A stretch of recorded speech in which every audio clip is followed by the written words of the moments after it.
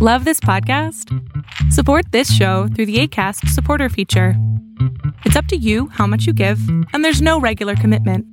Just click the link in the show description to support now.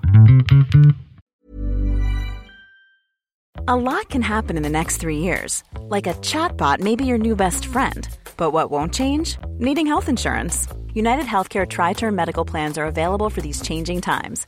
Underwritten by Golden Rule Insurance Company, they offer budget-friendly, flexible coverage for people who are in between jobs or missed open enrollment. The plans last nearly 3 years in some states, with access to a nationwide network of doctors and hospitals. So for whatever tomorrow brings, United Healthcare Tri-Term Medical Plans may be for you. Learn more at uh1.com. Hey, it's Ryan Reynolds, and I'm here with Keith, co-star of my upcoming film, If, only in theaters May 17th. Do you want to tell people the big news? All right, I'll do it. Sign up now and you'll get unlimited for $15 a month and 6 months of Paramount Plus Essential Plan on us. MintMobile.com/switch. Upfront payment of $45 equivalent to $15 per month. Unlimited over 40 gigabytes per month. Face lower speeds. Videos at 480p. Active Mint customers by 531.24 get 6 months of Paramount Plus Essential Plan. Auto renews after 6 months. Offer ends May 31st, 2024. Separate Paramount Plus registration required. Terms and conditions apply if rated PG.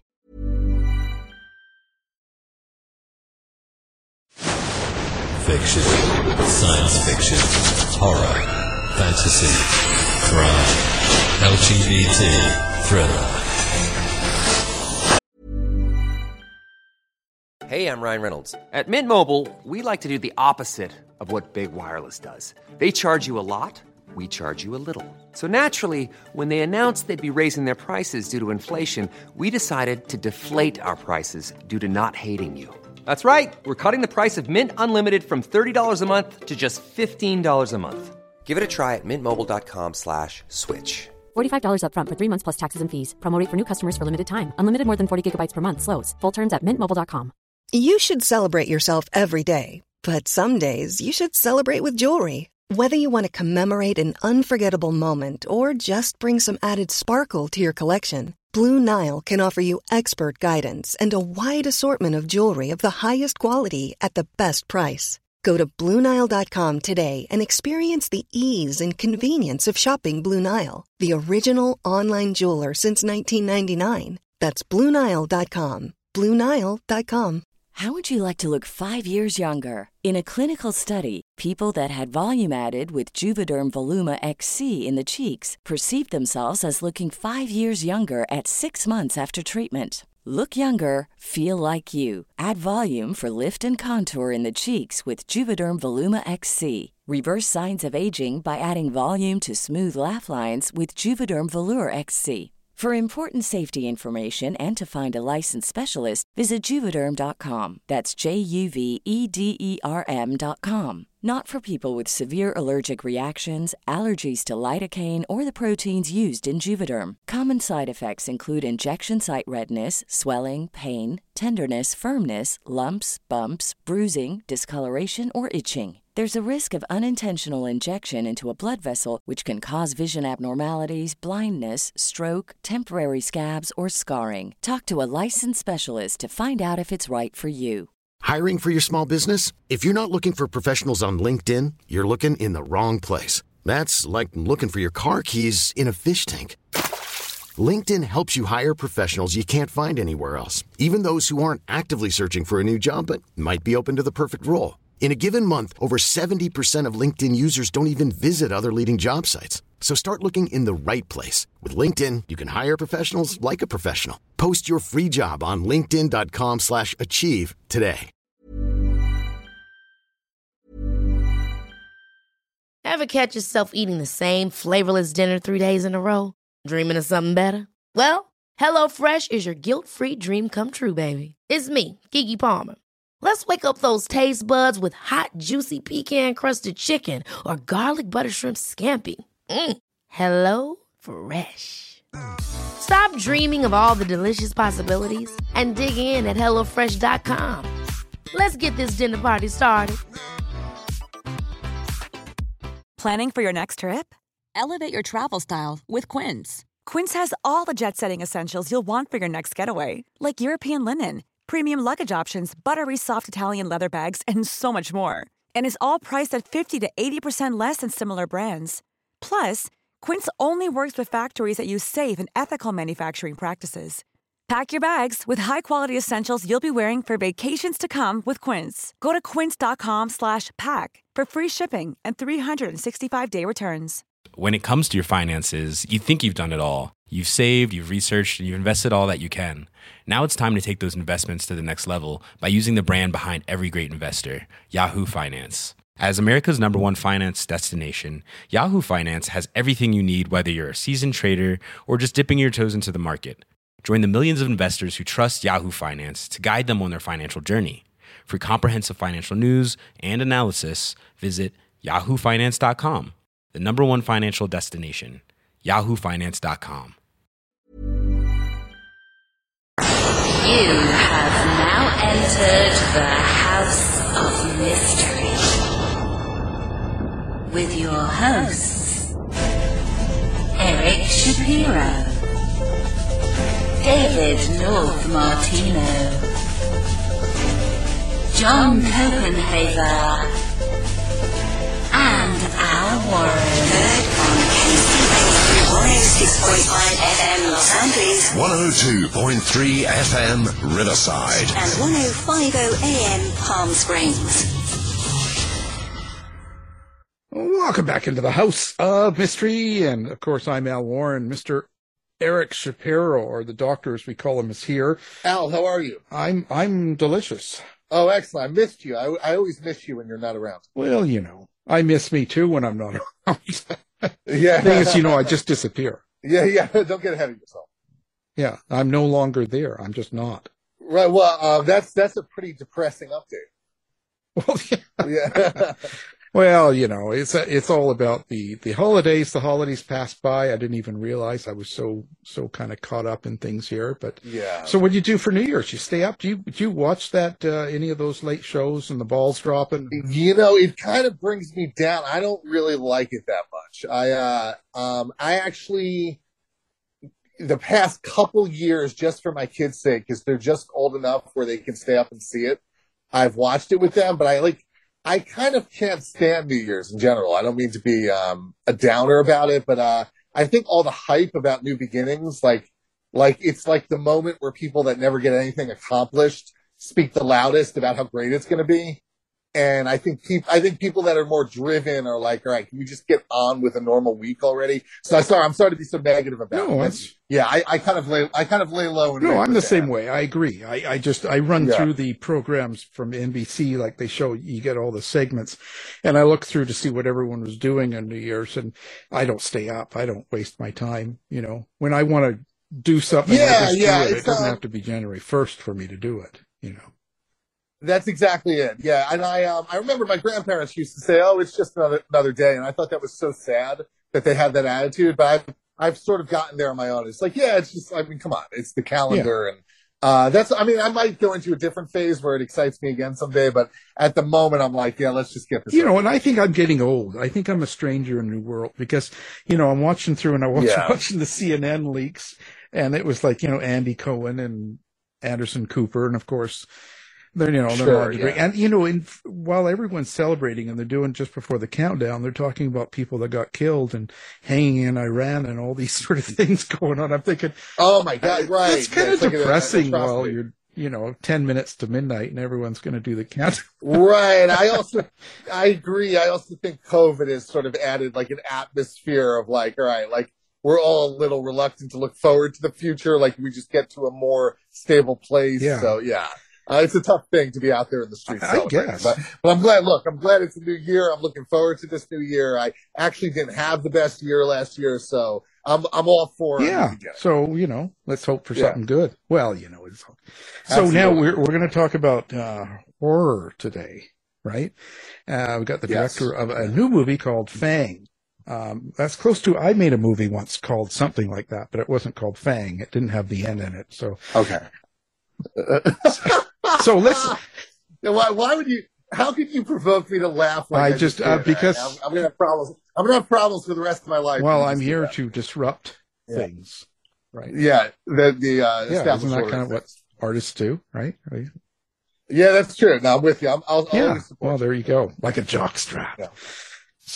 So anyway, so now let's get Richard Harji Bergen on. So Richard, you've got a new movie out and you call it Fang. That's right, Al. Thank you for having me on the show. I'm the writer and director of Fang and executive producer, casting director, and a bunch of other roles. That's what we do on Low Budget Movie. Everybody has like 10 different jobs. Yeah. But writer and director is the most important role. But does that make it harder, do you find? Like when you're making a movie and you have so many responsibilities, don't you feel a lot more pressure? Yeah.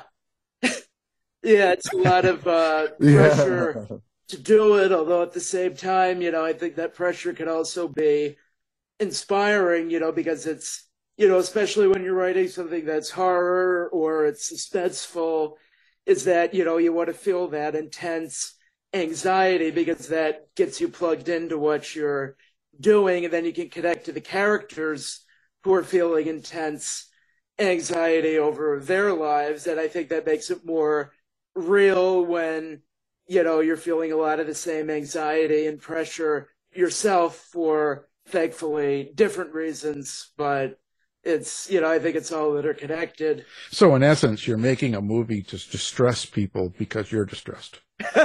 No, there you go. I'm spreading the stress around. Wait, Richard, what was the budget on your film, if you don't mind us asking? The budget ended up being, I think, about $150,000 by the end, which is more than I originally planned on. But, when it's like, one thing I've learned as a filmmaker is that, like when you're planning out a budget for a movie, you got to plan for things going wrong, because on every movie that you make, something will go wrong. It's only a matter of time. There's no such thing as a completely smooth film shoot, even if you have a higher budget. So by the end, the budget of Fang ended up being about $50,000 higher than I originally planned. My original thought was I can make $100,000 movie, so it ended up being a $150,000 movie. But, I think, that it could have been a lot worse. It could have been, because I've heard about movies where the budget tripled by the end of it, or even more than that. Right. So I think you have to plan for, contingency, insurance. You got to plan for things not going according to plan. I think that's a very important lesson that I learned. Wait, so at what point did you see the budget going up? Like when did you sense it creeping upward? Before we started filming, it already went up by $20,000. Oh, okay, just in the pre-production. In pre-production, it was already going up because I talked to my producer and cinematographer. They were like, "We don't think this could be made for $100,000," and I'm like, okay, it's more money than I thought, but, you got to be flexible and you got to stay committed to it. Even when the movie is driving you insane, you got to stay committed to it. And what did you do? So you put together private money, I presume, to make the movie. So when you ran into overages, what did you do? You went back to the investors and said, hey, look, we need more? Yeah, well, I took a big risk by making this, and this goes into my own, personal background and what inspired the making of Fang in the first place. And, in retrospect, it was not a responsible decision for me to make Fang, but I'm really glad I did. I'm really glad I took this crazy risk. Because, and I think, with all movies, it's a crazy risk that, that leads to making it, because if, you're doing something that's risk-free, then you're not making movies. You're working like at an office or something. You're doing a sensible job. But I felt like, back then that I have a story to tell, and, I'm willing to put my own ass on the line to tell it. I'm willing to risk money that I have in my own family to make this movie. Yeah, I mean, I don't think, the words artist and responsible don't belong in the same sentence. So it's like, if you're gonna do it, you're gonna do it. So tell us more about the story in terms of, give us a preview of what it is and why it's so personal to you. Well, Fang tells the story of a young man named Billy Cochran. He's a janitor. He lives with his mother, Gina, and they have like kind of a dysfunctional relationship, as many families do. And Billy has autism, so he has a lot of issues relating to people. He is very kind of isolated and alienated, and his mother, Gina, much like my dad, is dying from Parkinson's.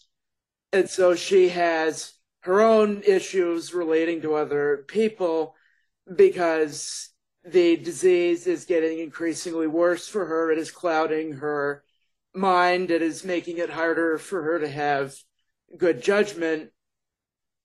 And so one night, Billy wakes up. He goes to use the bathroom at home, and there's this rat in the bathtub.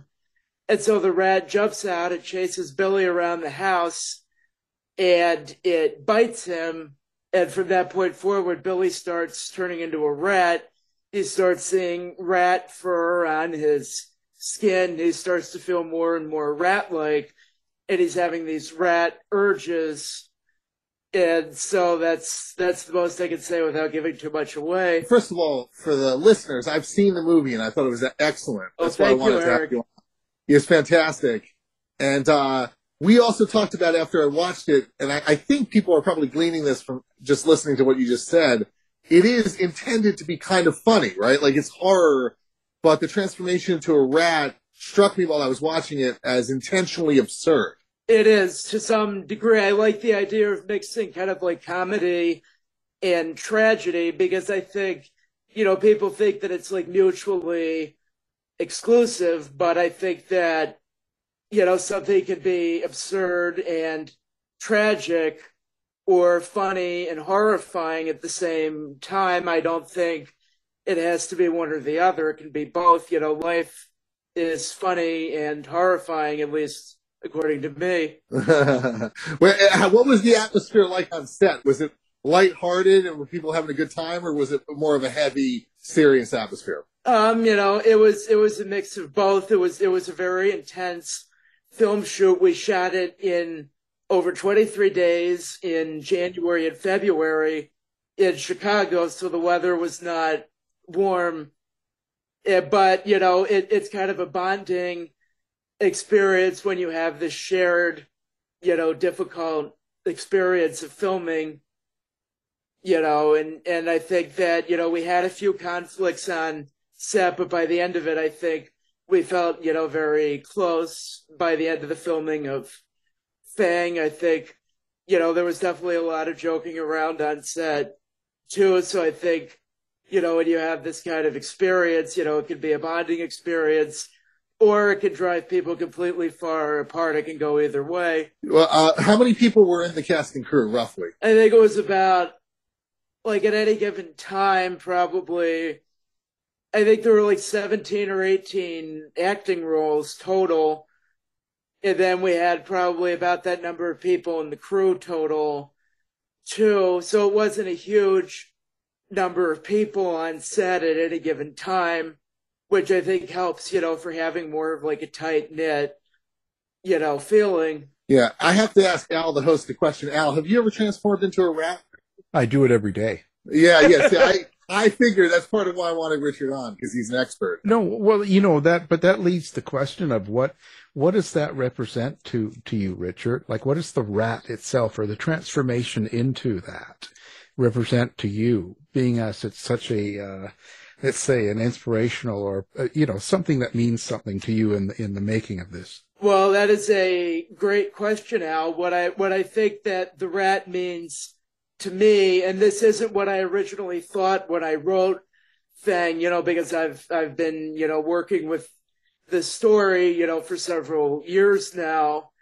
So what I've realized is that what the rat means to me is the rat is everything we want to deny about ourselves. The rat is the dark side. The rat is, these kind of antisocial, animalistic urges that we have, because, we always want to present our best selves. We want to be good people. We want to be responsible people. We want to be members of society. But then we have a different side of our personality that is not that. We have the ugly side of our personality, and that's what the rat represents to me. And I think the rat is also like a metaphor for autism too, because Billy doesn't want to admit to himself that he is different from other people, that he's autistic. And so it is everything that he is repressing and denying about his own personality that becomes the rat, that is the rat side of who he is. But the rat is also natural too. It's just there. And he has to find a way to accept it before he feels overwhelmed by it. Richard, you're on the autism spectrum. Yeah. It's pronounced Asperger's, right?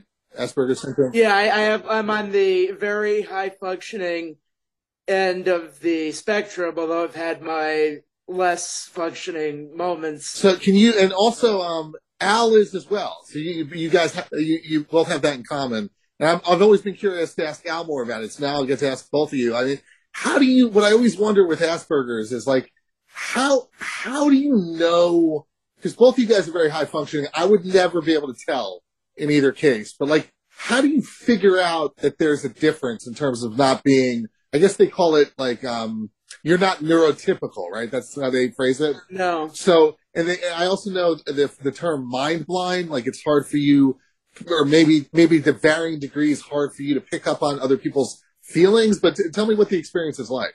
Well, for me, I grew up in a different time. I was growing up in the 60s. So at that time, there was no, sort of, let's say, initiative or no sort of, thought given to it other than I was being difficult, and not responding. So they had a different response to it. So it gave me a much later start, to it because, the biggest thing is recognizing other people's feelings and trying to react appropriately. And that was the biggest problem, especially in the 60s, because they thought they were much more about manners and appearance. And so of course you don't act or react the way you're supposed to, or you do things or say things that are totally out of the blue. Right. Because you start to try to force yourself to be involved in situations at time to try to be more normal, let's say. That's what the pressure is. So, and you find yourself doing things that seem stupid or saying totally inappropriate things in the middle of a conversation that makes everyone stop and look at you because you didn't know what else to say. Right. And so I'm going to interrupt. Like, you figured out this was going on because you kept getting bad feedback from other people. Is that what it was? That eventually you were like, okay, you had to admit, like the dam broke and you had to admit that this is something that you are dealing with. Yeah, and it took me a long time because what I did was I kind of spent more time to myself. Especially through school. And it wasn't until college age that I started to push myself out, so to speak. I started to try to become involved or find out why I thought everyone disliked me, so to speak, or didn't. Right. Richard, is it the same sort of trajectory for you in terms of like, okay, you're saying the inappropriate thing and then the feedback is bad and then you have to course correct? Is that kind of how this goes? Absolutely. Yeah. Everything Al said is something I can identify with too. Although when I got to college, I had already been diagnosed with it before then when I was 4 years old. But when I got into college, I decided that I don't really have Asperger's. Right. I was misdiagnosed. And so I started a phase of being in denial about it. And when my therapist at college told me that I had it, I was like, no, I don't. And I argued with her. So that denial of it made things worse for the couple of years that I went through that phase. And eventually when I was able to admit to myself and to other people that, okay, I actually do have Asperger's, this is a real problem. And then things started to turn around for me.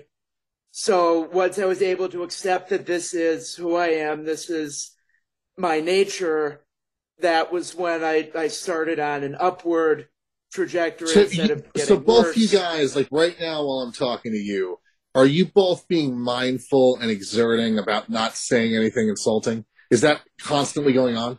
Not anymore. Not anymore. Okay. I haven't thought of anything insulting to say right now. I can honestly say that. Well, Al and I are such winning personalities. And I don't know. But I don't know that it would be insulting anyway.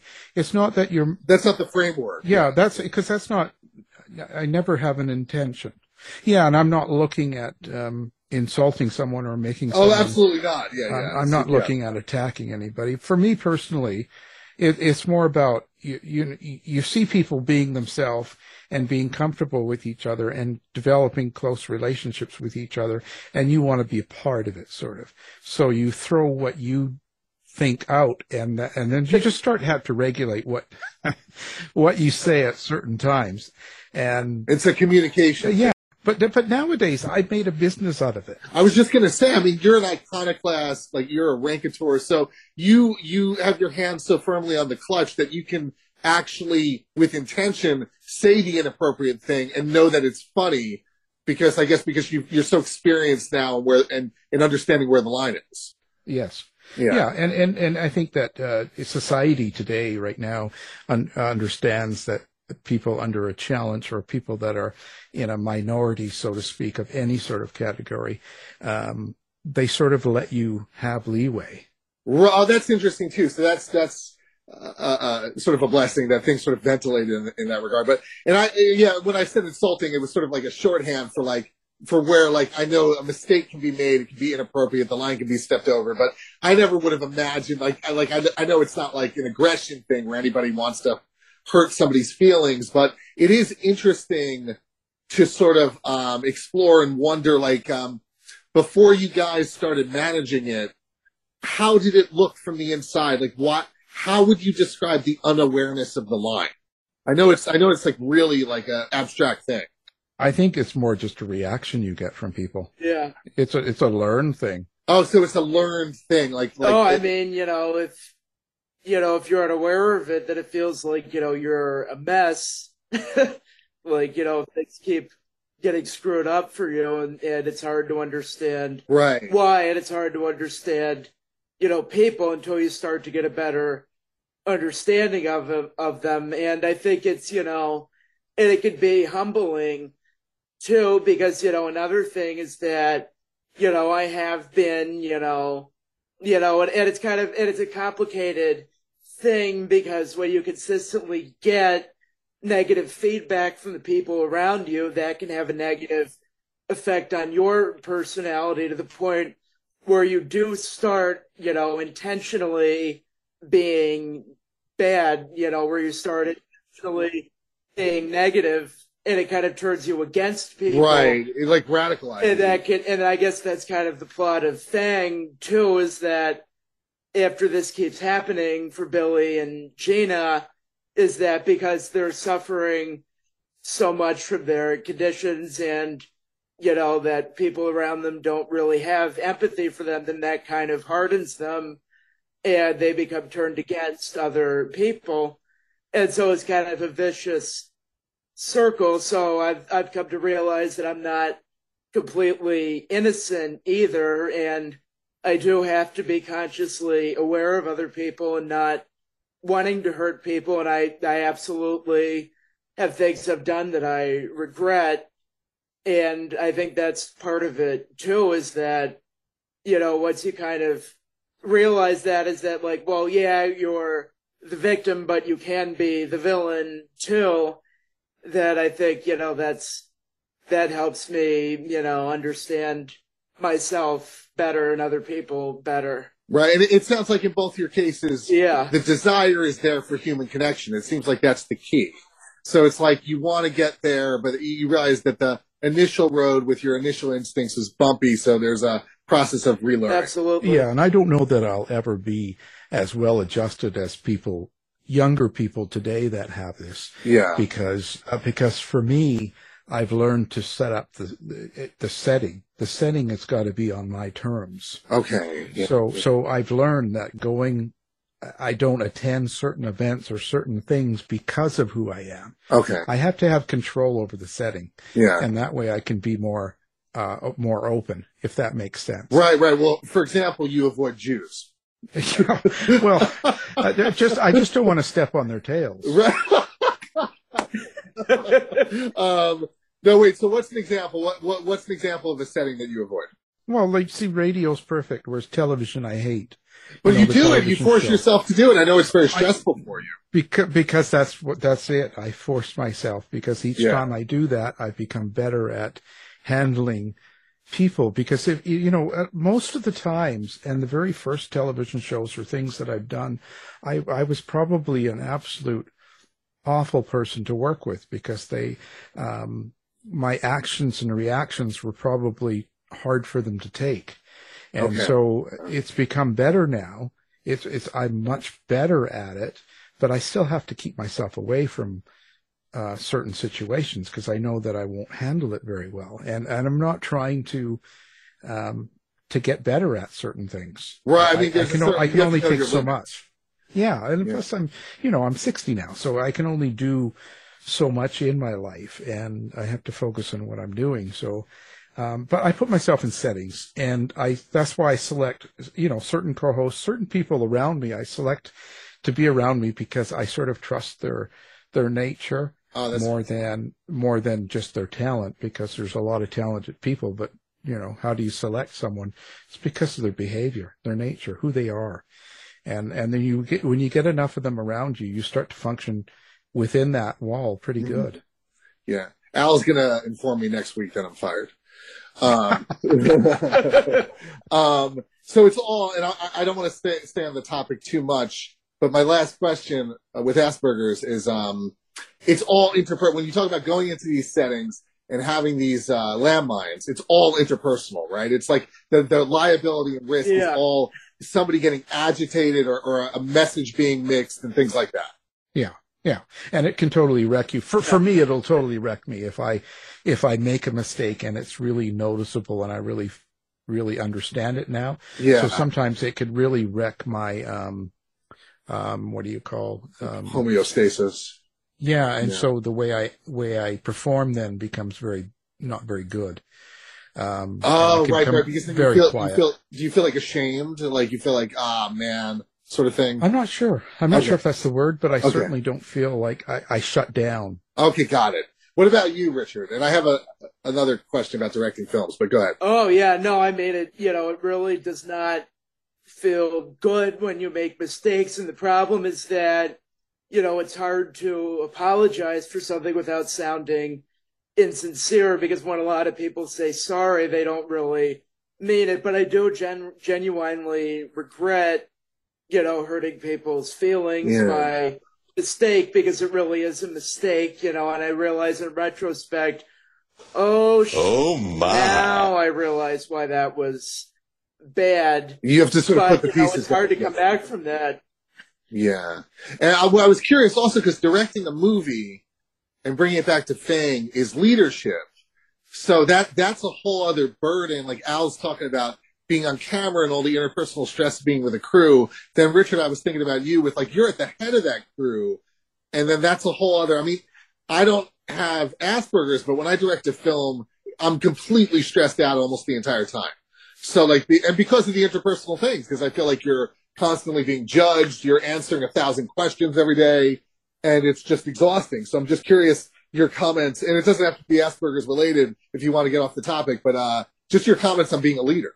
Well, it is, I'll say this, being, in that position is hard, but it's not the hardest position I've been in, because, when I'm making, a movie like Fang, this is, my zone, basically. This is a movie idea that I came up with, so it's more on my terms.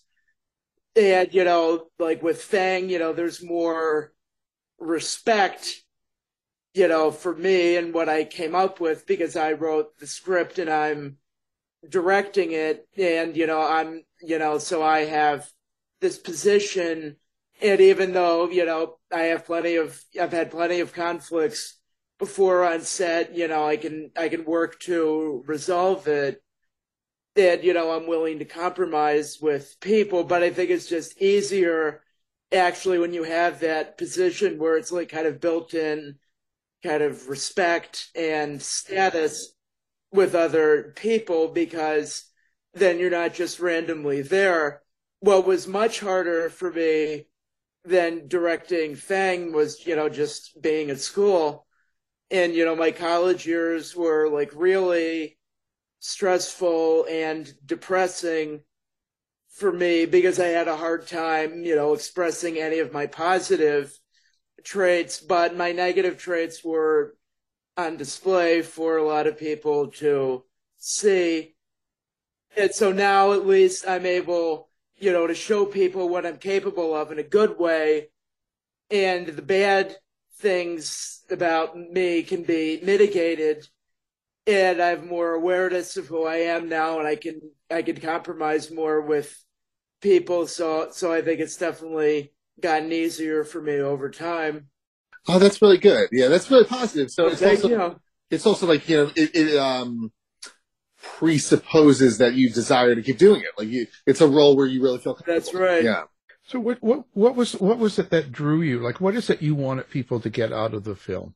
Well, that's something I've thought before. What is the message of Fang? And I guess I don't really have a specific message in mind. I just want people to have the experience of watching it, and then I guess you can read into it what you want. I've heard, different feedback from people who've watched Fang, and I've heard very different things about it. People have very different ideas of what it all means or what it means to them. So I guess what I want is, I want it to mean something personal to you when you watch it. Yeah, when I was watching it, what really stood out for me, particularly because of its indie nature, usually when I see movies that are in their budget range is in the hundreds of thousands, a lot of times when they're well done, like yours is really, really well made. Usually they're self-serious. They can be pretentious, and that might still mean they're okay or they work. But I thought it was really interesting how Fang is like openly absurd, and there were points where I was laughing out loud, and I was like, wow, that's really good that he has that ability to manage the comedic tone, even though you're saying other people might have reacted differently. That was my experience, and I don't want to give any spoilers, but there were definitely moments where I was like, oh, okay, this is just like it seemed like, even though aesthetically it's very commanding and the compositions are really strong and the editing and performances are strong, it's also like there's a madcap sort of lunacy to it, which I found appealing. Well, thank you. Well, yeah, I think it's, I guess I don't take myself too seriously in general, because I think, if you do let things get to your head too much, where you start thinking, I'm this misunderstood genius, nobody understands me. And it's like, no, people do. There are a lot of other people who have the same kinds of ideas that you do. There are like thousands of people who want to make movies. I'm not exactly unique. And so I guess that's kind of my perspective on it. And I do want, I want people to empathize with the characters, but also question them too, because definitely, in Fang, Billy is absolutely victimized, by his environment. He is not surrounded by very many supportive people, but he also causes problems himself too. So I like the idea of having that kind of complexity where it's like, partially, the problem is things that have been, that are beyond your control and things that are just in your environment. And part of the problem is also the way you react to it too. So I think it's a mixture of both. Yeah, that really does come across. You captured that well. And it's good to talk. It's interesting to get into it more and also realize that the Asperger's symbolism is there, and then all the social dynamics you described that go with it are being depicted there. And something else I wanted to touch on that you told me that was really funny and I thought really fascinating is, didn't you say that this is sort of, to some extent, a riff on or a satire of like an after-school special? Yeah. Yeah. Can you tell us more about that? Well, like when I started getting the idea to do Fang, and it's kind of funny because when I was younger and I was in my denial phase, I was thinking, okay, I'm never going to make a movie about Asperger's because I don't want to be associated with it. And then as I got older and I started to get more understanding of myself, and I realized, well, this is something I've experienced firsthand, to some degree, this is my story. And so I should make a movie about it. However, what I wanted to do was I did not want to make the typical movie about it, because most movies about characters who have a disability or they have some kind of terminal disease, they want it to be very kind of inspiring for people. They want to say that these characters are overcoming adversity. They're overcoming these obstacles in their life. And with Fang, I want to say, no, disability is not inspiring. It's just something that is, it's beyond our control. We don't always have to be inspiring to other people. That's kind of one of the things I wanted to get across. And I wanted to kind of parody the whole inspirational disease genre in Fang. Yeah, that's really good. That puts a big smile on my face, because it's interesting, because the big thing right now is representation, which is great. And I'm all for it. Yeah. And I don't even say that halfway. Being Jewish, if I see Jewish people represented, I usually respond positively, and I really appreciate the effort that went into it. On the other hand, the inspirational expectation that always goes with it can be annoying. It's like, just because we're representing doesn't mean it has to be solemn, or that can actually really pour cold water on the experience. So I think to represent your own experience in a way that's insane makes it more fun. Or not even more fun, but it makes it fun, for starters. Yeah, well, thank you. And, I think too, with representation, if you're representing, people from different groups or people from different backgrounds, you want to show that, the best way to show that we're all human is not to treat the characters with kid gloves, because absolutely you could be autistic and be a complete asshole for reasons that have nothing to do with autism. And I think, that's the best way to humanize, characters with disabilities and diseases, is to show that, we're not all perfect. We're not saintly. We're not all overcoming adversity. Yeah, that's a great, that in and of itself is a fantastic theme. And also the splitting apart of, the quote unquote ailment or disorder, because I have OCD.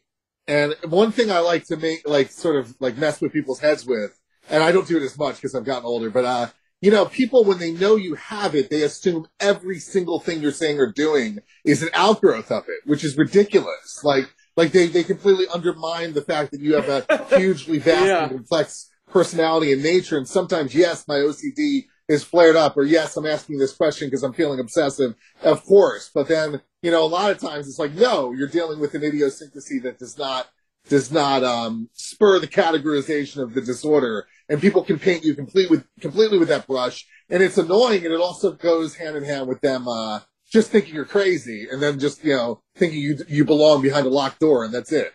So it's good to break that and explain that, no, humanity is transcends all these categories. Absolutely, yeah. And it's, it's just one part of, who we are, the way your brain is wired. And, you can put two people with Asperger's together and they might have completely different interests. They might not get along at all. Right. And that is sometimes the case.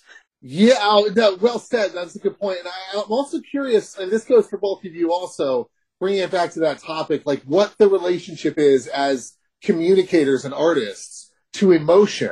Because if one thing you guys do have in common, you guys happen to have in common, is you're both funny, right? Or your work expresses humor. So I'm curious if there's something to that, or because again, just for the most of the listeners are not going to have an avenue through the emotional landscape of somebody with Asperger's. So I'm just wondering, is emotion a priority when you're expressing yourself, or how is that built from within your world? Well, if you're talking to me, sure. I find humorous that, for me, what it did was it started when I was younger, and I was starting to try to copy people's reactions to fit in. And a lot of times, especially girls would turn to me and say, I can never tell if you're serious or if you're going to be funny. And after a while, I thought, maybe I should do this as to be funny. That should be your strength. Yeah, because no matter what, people like that. Right. You know what I mean? Right. You're more approachable. You're more acceptable. If you're kind of someone that they want to be around because you're funny. And so I started working that angle and tried to make everything as fun as possible. Yeah, I mean, what's interesting about you, Al, and I've co-hosted with you dozens of times now, and I always have no doubt when you're joking, like you're hitting the button with complete control and intention. Like I never feel that you're just being funny, like you just so happen to be being funny. It always seems like you just dial in very deadpan, like mischievously for like, okay, I'm going to hit the button right now. Am I correct? Yes, yeah, totally. And it's a thing. I've had 60 years to practice this. Yes. Yeah. I've practiced this a long time. Wow. Okay. What about you, Richard, with emotion? Well, one thing that I've noticed is that, with Fang and, with other stuff that I've written, for the screen is that, people can have like intense reactions to it and even more intense reactions than I'm expecting. Like with Fang, after, I showed it to some people, I had the premiere and I sent the movie to different distributors, to watch for distribution. And, there's one guy who I'm talking to on the distribution side who said that he had to stop watching it 30 minutes in because this is almost too painful for him to watch because it reminds him of his own family. And other people have told me that too, that, it really hits them hard and it resonates with their own, their own family experiences. And other people watch it and say, this is like a dark comedy. This is very entertaining and everything like that. So I think it definitely, I definitely can produce strong reactions in people for better or worse. And that kind of goes along with the whole like accidentally upsetting people, is that I can accidentally make something more intense than I was planning on, or I can be funny without intending to. Although a lot of times I am being intentionally funny too, and sometimes I don't even know if I'm trying to be funny or not. I'm being funny and serious at the same time. Yeah. That's good. Yeah. It's interesting to manage tone. You also, I don't know if you're at liberty to share it, but privately you were telling me you had some good news on the distribution front, didn't you? Oh yeah, no, I've been in talks with several distributors. I got my first contract about a week ago. I'm still working out all the details, but I think Fang will be unleashed on the general public sometime this year. So what sort of distribution are you talking about with them? Is it streaming, cable? What's under discussion? Well, Fang will most likely be going to DVD, Blu-ray, and streaming. I would love to get it in more theaters, too. I've submitted it to a number of film festivals as well, and I'm waiting to hear back on the results. And, for anybody else who's listening to this, who's going through this process with their own movie, I mean, it's all subjective. You could make like something that is like really, brilliant and masterful and better than what I've created, but people will still reject it, because it's just subjective. Everybody has a different idea of what they're looking for.